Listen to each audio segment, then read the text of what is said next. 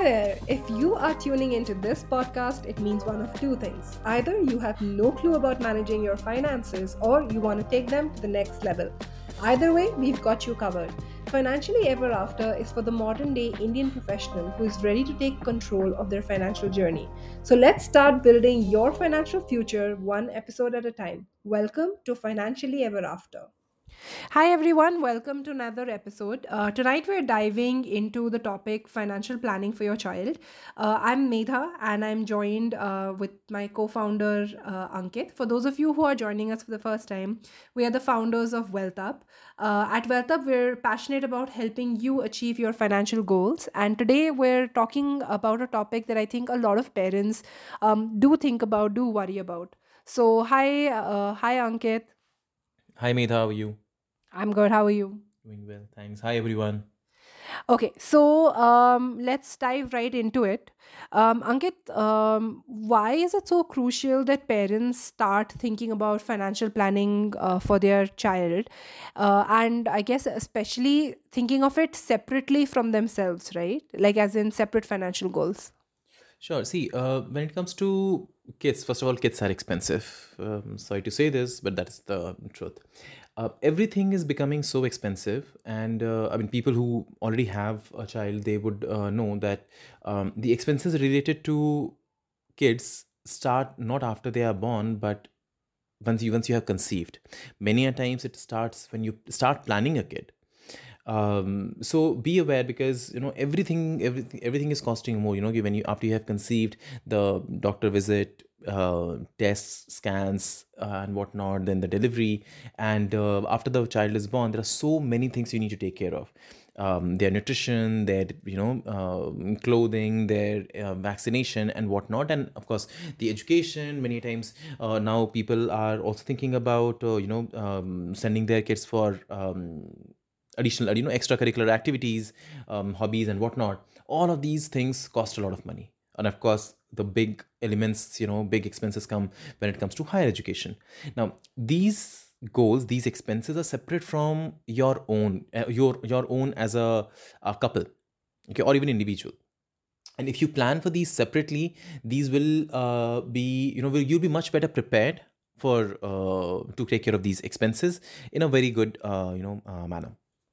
So, you mentioned some of the milestones, but what are some financial milestones that parents should keep in mind, which are essential for from a financial planning perspective?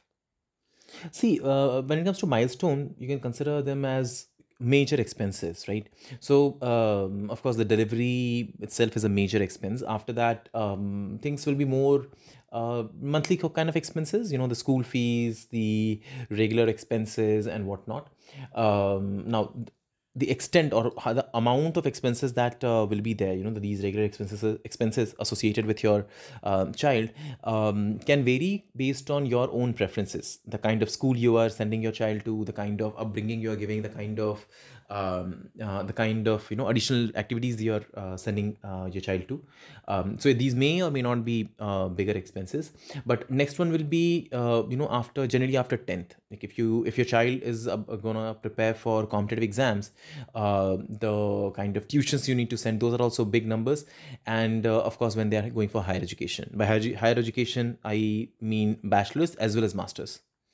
And after that, one another big milestone or expense will be their wedding, if you're paying for.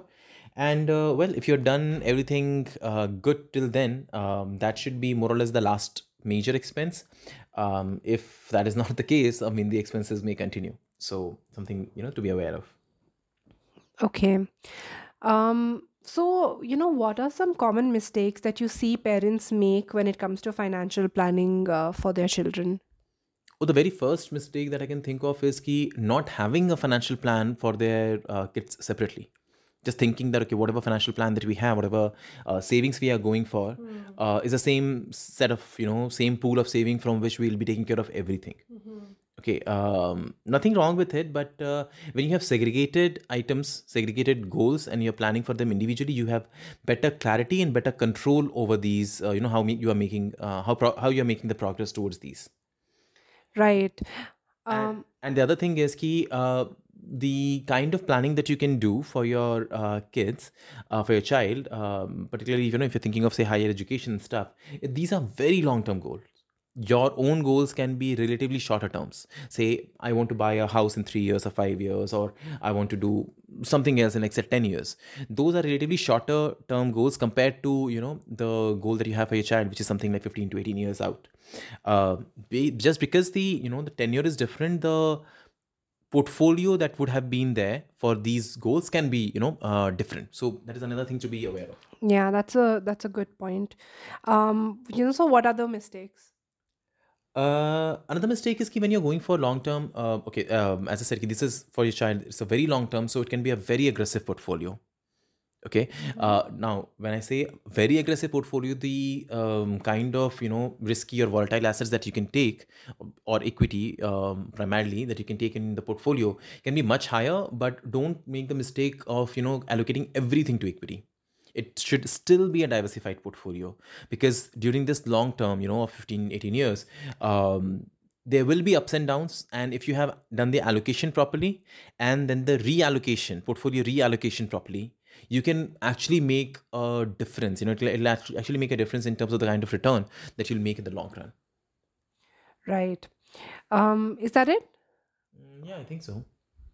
Okay. So, any sort of practical tips and advice for parents on how to actually start planning this, right? So, let's say that I get very inspired by this conversation, and I have a daughter. She's about to turn 2 soon. So, what exactly, how do I actually start planning for this? See, the first thing is that you should have a separate bank account for your child. Of course, since he or she will be a minor, they can't have their completely separate account. So it will be account which will be linked to one of the guardian. And you can, whatever money you are saving for long term, or your child is receiving from in cash from your from the relatives, all of those things can go in your child's account, and from there you can invest them. So already, a portion of the money that you're some money that you're receiving, it is already getting assigned to them. It is being put for long term, so that again, out of sight, out of mind. Anyways, you most likely you'll be taking care of your child's education, and all expenses on your own, right? So keeping this aside and leaving it for very long term is going to give you very good return. And again, as I mentioned, time to time, allocating it properly, and then reallocation, portfolio reallocation, very important. Right. So actually, that reminds me that for my daughter's first birthday, and of course, because I'm part of Wealth Up, my parents wanted to gift her something, and then I said, instead of buying her a toy, just give us that money and we'll put it in a long-term portfolio. So we actually ended up buying mutual fund units for. That's awesome. That's awesome. Yeah. So right. So a lot of people do invest in Sukanya Samriddhi Yojana. So, we had done this poll on our WhatsApp community, and I had asked like generally how people think about, investing for their child. And this was one of the most common answers. I don't think everyone really understands this. It's just that they know this is okay for a girl child and it can help in saving taxes. But, if you can just tell us a little bit about this, and is it a good way to invest and save taxes also? See, thing is, as far as saving tax is concerned, there are various ways in which you can see. So it falls Sukanya Samriddhi Yojana, the contribution that you make towards that falls under ATC only, that 1.5 lakh limit investments. And there's so many options that you don't specifically need to choose Sukanya Samriddhi Yojana for tax saving. Okay. Now, in terms of this particular option as an investment standalone, it's a fixed return, or fixed return investment. As of now, the interest rate is 8% on this. Now, this number is also announced every year, and as the interest rate comes down in the country, the interest that you're getting on these will also come down. If you are a very low risk investor, you can choose to do this, but just be aware, by the way, this is only relevant if you have a girl child. If you have a boy, if you have a son, you can't use this one. But if you're as I mentioned, if you're a low risk investor, you can choose to do that. Don't think it from the perspective of tax saving, because there are other avenues, better avenues where you can invest in ATC and make better returns. Okay. Another thing that is very common in Indians, especially, is that, again, particularly for a girl child, parents from a very early age will start buying jewelry, and it's not a form of investment, but it's also something that they want to gift the child. And, it's part of something that is very like deeply rooted in our culture as well. So, without trying to offend anyone, but from just a very financial perspective, keeping emotion aside, does it make sense to do that? I think a lot of jewelers have this as well, where you can invest some money with them. They have these kind of schemes, etc. So, do those really make sense? If you can just let us know. See, when it comes to investing in jewelry, um, see, so if there is a a very young child that you have today, um, in like 25 to 30 years, probably, roughly the time frame in which your child will be, girl child particularly, will be getting married, um, the whether gold jewelry will still have importance or not is a big question. Whether your child will actually go for a gold jewelry or not is a big question. Secondly, the jewelry that you buy today, and we're talking about jewelry, not gold coins or bars, right? If you're talking about gold jewelry, the designs that you get today, whether these will still be relevant or in fashion then or not, is another question. um, Instead of doing this, I mean, if you do want to buy gold, a better way to buy gold is using digital gold, be it gold fund or, if relevant, sovereign gold bond and whatnot. And when it comes to the long term we are talking about, you can always convert these, right? Suppose if you want to buy gold jewelry at that point of time, you can convert these, sell gold at the relevant gold prices, and just buy it. Even if the prices have increased, the in value of your investments would have also gone up. But you don't have to worry about the safekeeping of it, it getting stolen, maintenance, or anything of that sort. You can just sell it, get the latest design, and get the latest jewelry made. But actually, a better way to, again, even if you're planning for the child's wedding, a better way to think about it is, again, investing in a diversified fund, diversified portfolio, and this portfolio will have some allocation towards gold. If you are more interested in gold, you can discuss it with your advisor, if the allocation of gold can be higher in your portfolio. Okay, but that is a much better way to do it.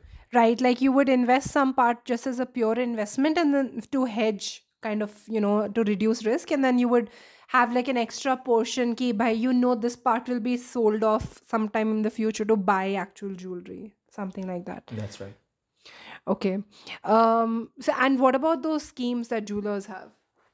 See, that actually varies. There is no, it's not standard. It's like, generally, it's like you pay for, say, 10 months or 11 months, and they add another month over there. And varying from, jeweler to jeweler, it may be the case ki they may be giving you some another, other waive off in terms of making charges and all.